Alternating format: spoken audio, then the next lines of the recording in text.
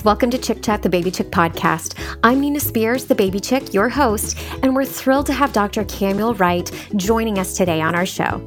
An OB-GYN by trade, Dr. Wright is currently the Vice President and Market Chief Medical Officer at CareSource, where she leads clinical initiatives to ensure vulnerable populations receive accessible, affordable, high-quality, and high-value health care. She's a passionate advocate for the care of women and children and for health equity.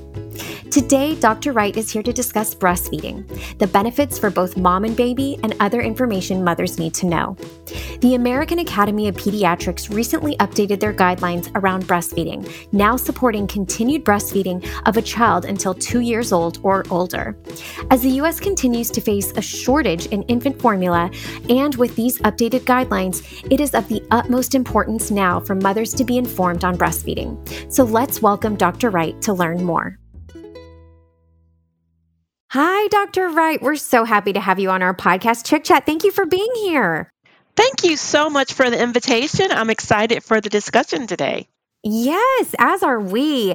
And breastfeeding is something that is near and dear to my heart as being a mother of two and a postpartum doula, having helped women during this stage. It is something that's very important to me, but I'm also very passionate about just helping all moms in general and their feeding journeys. But we'd love to learn more about breastfeeding from you. And before we begin, Dr. Wright, we'd also love to learn a little bit more about you and your experience. Absolutely. So I am an OBGYN by training.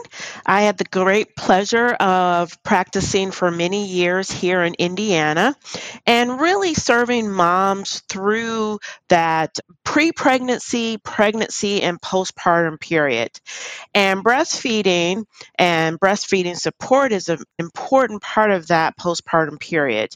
So I come from that lens and that experience.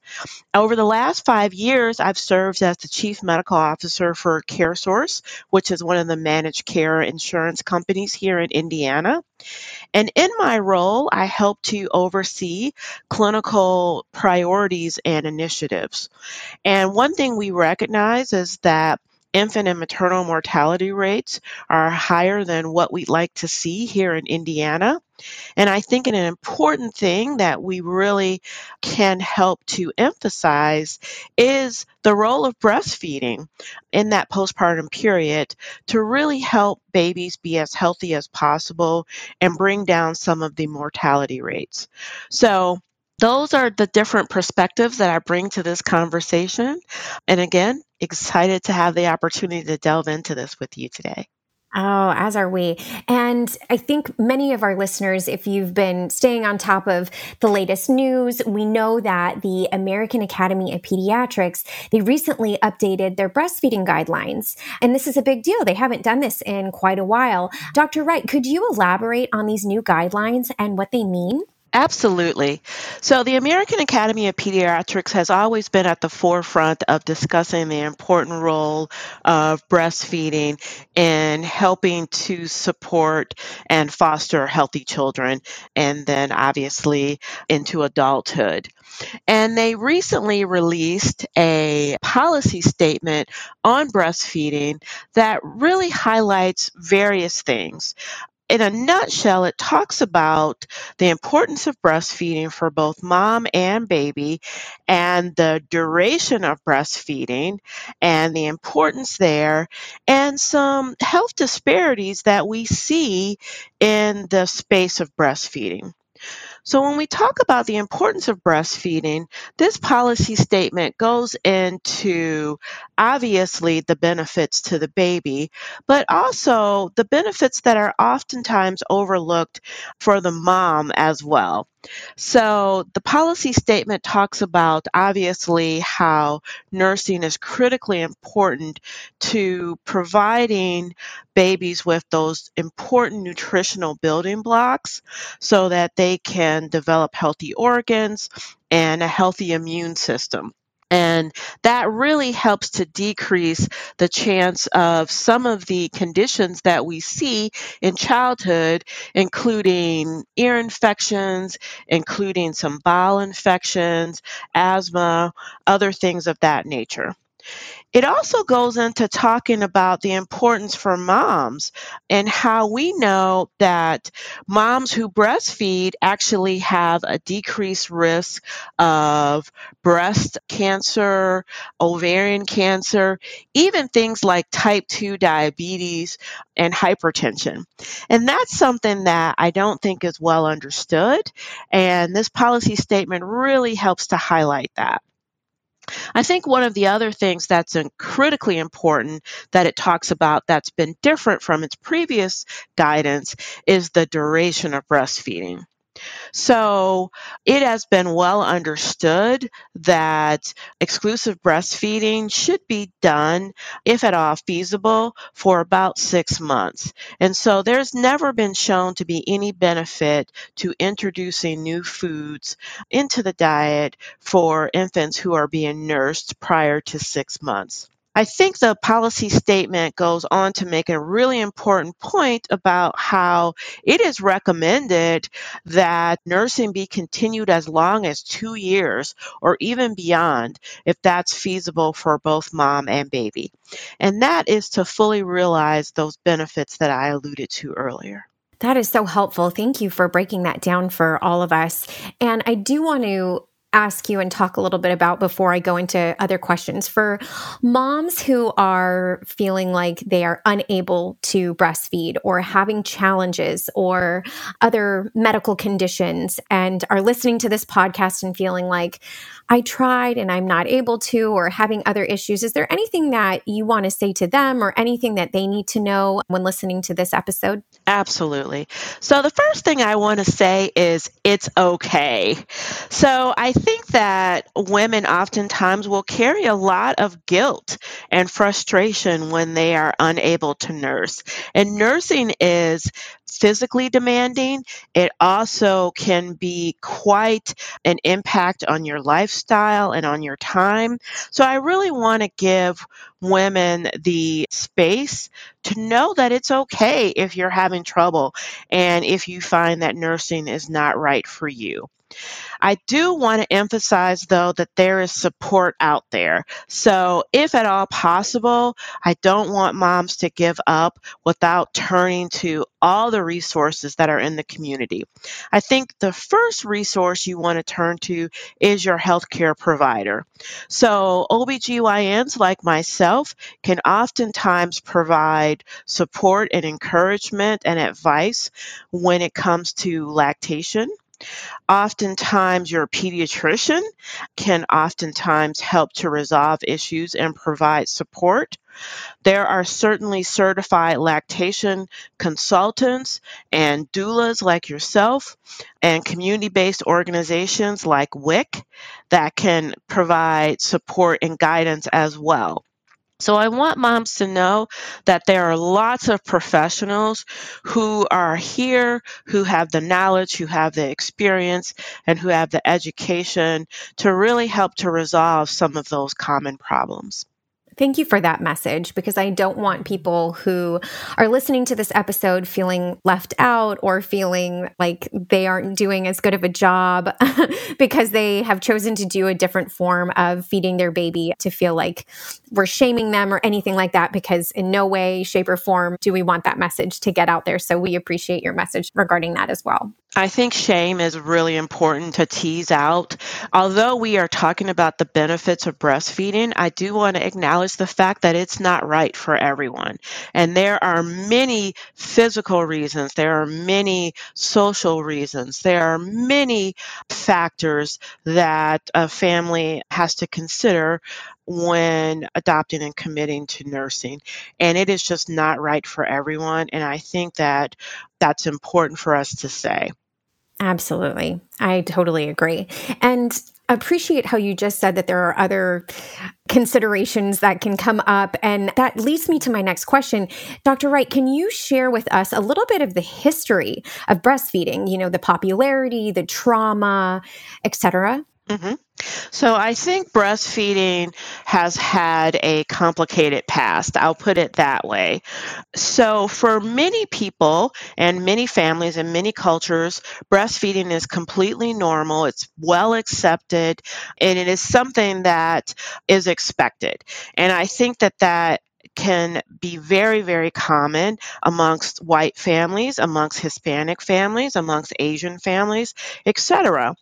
I think for other cultures, and I'm going to specifically highlight the Black culture right now, I think breastfeeding can be fraught with historical implications and trauma.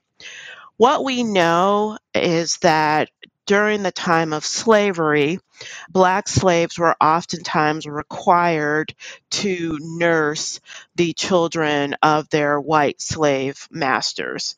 And this was obviously very painful because it was part of slave culture and part of the requirements that they were forced to carry out. In addition, they oftentimes could not nurse their own children because either their breast supply was going to the children of the families that they were serving, or their children had been taken away from them and they didn't have that opportunity to nurse their own children. And so obviously there is a lot of pain associated with that. And some of that pain is still felt today.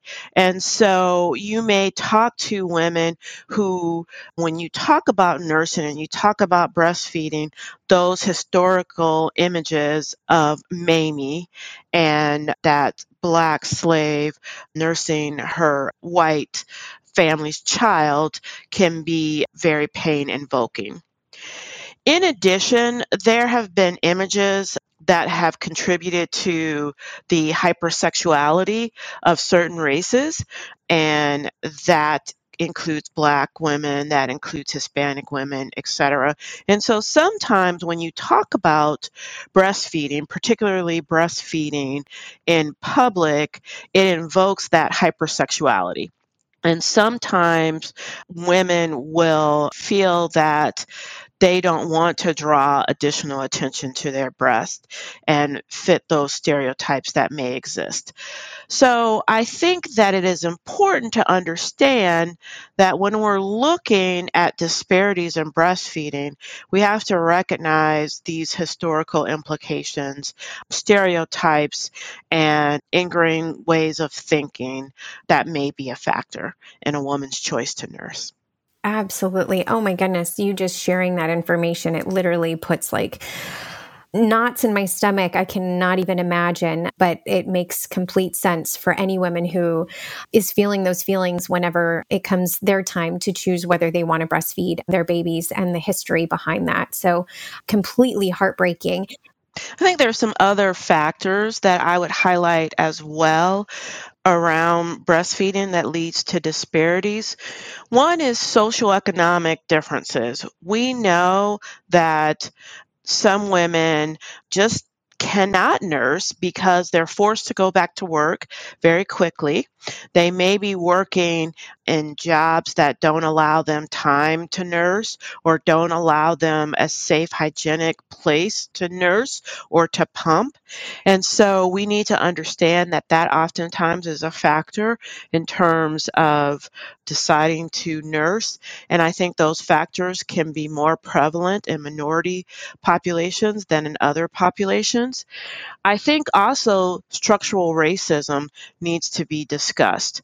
There are studies that show that Black women are less likely to be encouraged to nurse when they're in the hospital, less likely to be provided lactation consultation, and more likely to be offered formula for their babies. Why do you think that is?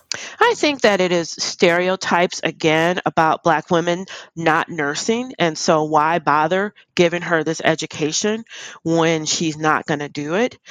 And so I think that sometimes we healthcare providers are certainly guilty of having implicit bias. And I think that bias oftentimes creeps in to the options and the education that we provide to families and to patients.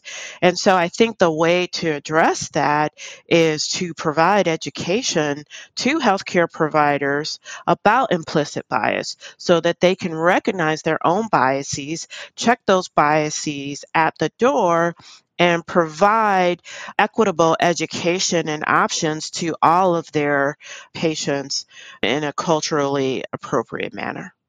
I'm so glad you're talking about this because it's shedding light to something that's definitely not talked about. And I can understand what you're saying, like the biases that healthcare providers, nurses around them may have, and not even recognizing it, maybe, but talking about it so that women who are listening to this can maybe speak up for themselves and be their own advocates and say, hey, I would like more information about this. I would like some more assistance regarding breastfeeding. How can I get more help? I'm so glad that you're bringing all of this up. And I think that that point is critically important because that speaks to health literacy. So that's another disparity that we see where some races, some cultures, some socioeconomic populations have a better understanding of health in general and breastfeeding being part of that health. And so, what we really need to make sure of is that we are providing education to all communities about the benefits of breastfeeding so that we can try to level that health literacy and women can advocate for themselves. So, if women understand the benefits of breastfeeding for both themselves and for their babies, then they're better equipped to be that advocate and to say, no, please don't give my baby formula. Please help me to nurse, and I need additional support. I need a pump. Whatever that resource is, she knows to ask for it. I love that. Yes, I totally agree. So thank you for pointing all of this out. And I love that we're talking about not necessarily love, but it's important for us to talk about these disparities. Are there other root causes of these disparities in breastfeeding? I think we've really touched on a lot of them. It has to do with understanding the importance of breastfeeding, having proper support both in the home and outside the home, particularly at work. It has to do with, again, the economic challenges of needing to go back to work sooner than what we like and not having those proper resources. It has to do with that historical trauma, lack of representation, lack of healthcare providers who look like them, who have a shared history, who may be able to form education and ideas in a way that resonates with a given patient, I think is really important. I think we need more representation just in social media, on TV, in print, in movies, etc., of people of color, people of different cultures, people of different sexual orientations and gender identities, etc., breastfeeding or chest feeding, so that we can normalize this. And I think society in general needs to educate itself and to become more aware of the importance of breastfeeding and to help to remove the stigma around breastfeeding, particularly in public. Yeah. And I think all of those things lead to disparities.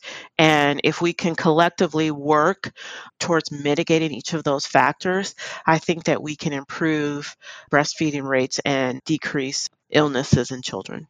Yes, I absolutely agree. And is that why you think breastfeeding rates are low? And what are the rates right now? How low? How, I hate to say bad, but how bad is it? So I think that it really depends on the population that you're looking at. So yes, breastfeeding rates are much lower than what we want them to be.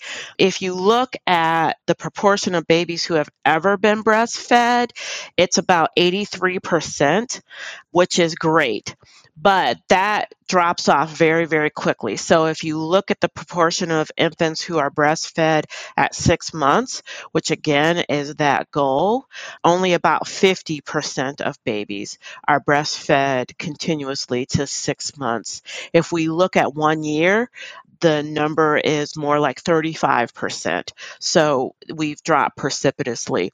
If we look at 2 years, we're looking at about 19%. So the rates are considerably lower than what our goal is.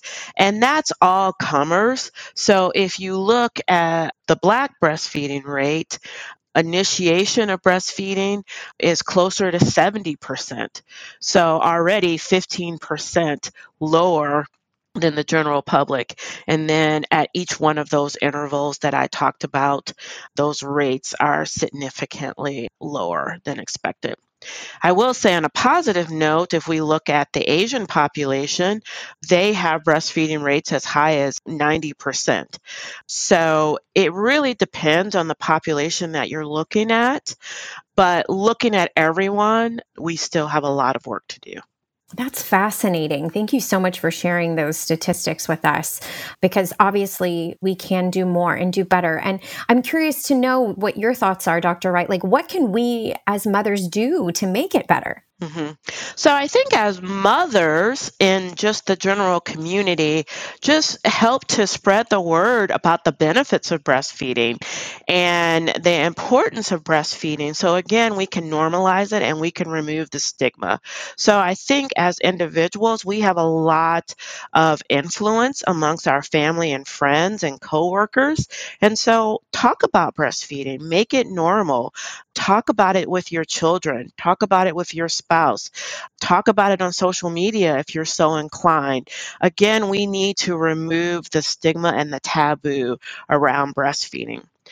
I think if you have the economic means, I would say support community-based organizations that are in the breastfeeding space. So WIC is one of those organizations. The Milk Bank is one of those organizations that provides breast milk from donor avenues. So I think that there are several ways that you can donate if that is economically feasible for you.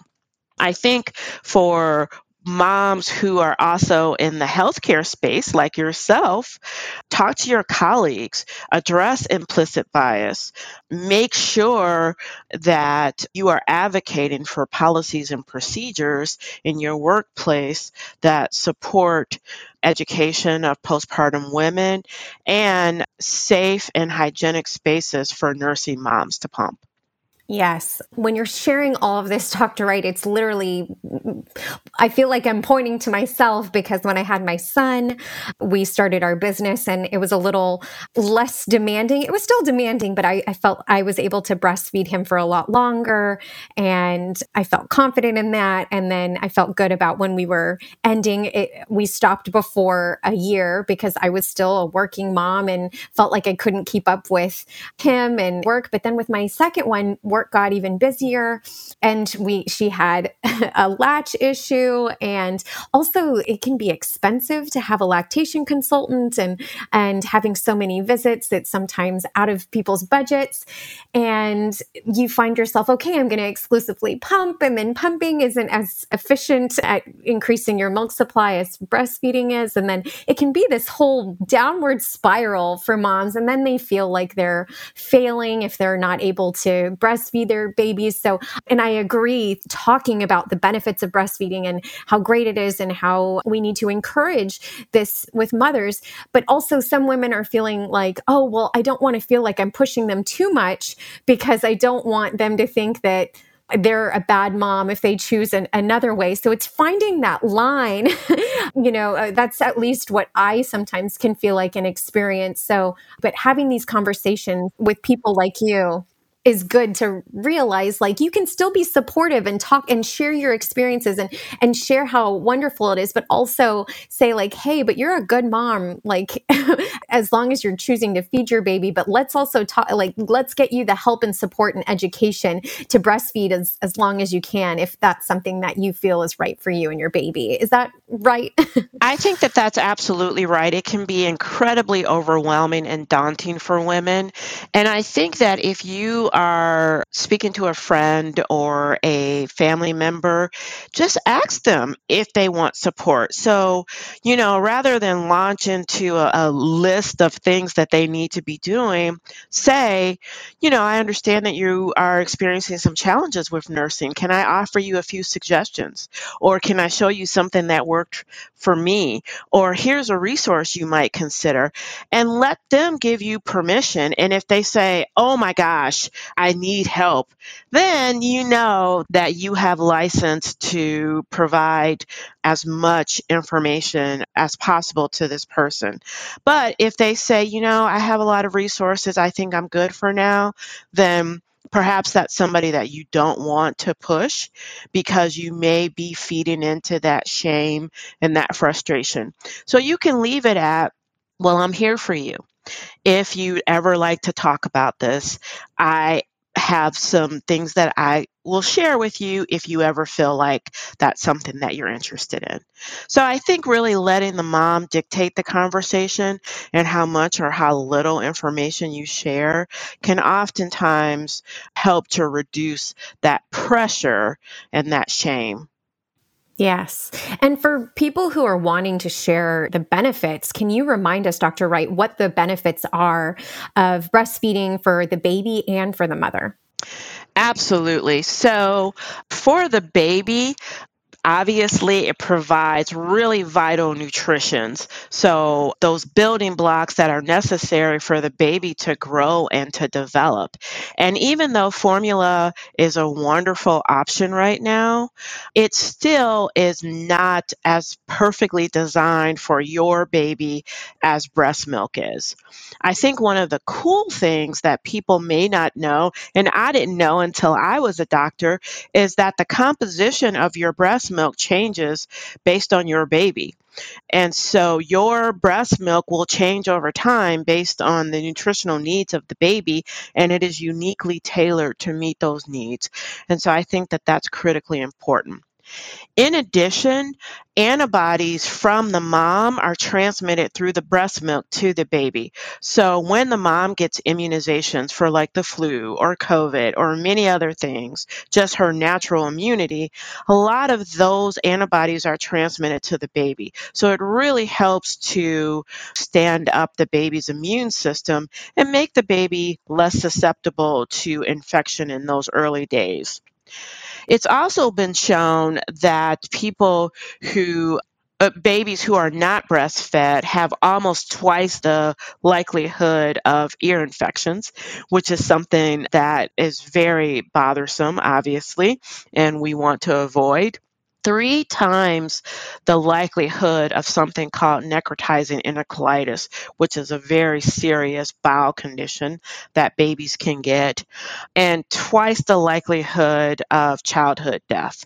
And that's what we really want to avoid. We know that infant mortality is driven by several factors, and we know that not being breastfed can be one of those factors. For the mom, we are steadily learning about the benefits, and I think that this is really, really exciting. So we know at the most basic level, it helps moms lose the baby fat. And so that is really enticing. But we also know that if a mother is able to breastfeed for longer than 12 months, there is demonstrated decrease in type 2 diabetes, in high blood pressure, in breast cancer, and in ovarian cancer. And I think that that is tremendously important. And that is really one of the driving factors behind the new American Academy of Pediatric recommendation for breastfeeding up to 2 years and beyond, because those long-term benefits, I think, can be critically important to the mom. Oh, 100%. I was going to say, I think I gained weight when I was breastfeeding because I was so hungry. I was just ravenous. I wanted all of the food when I was breastfeeding my kids.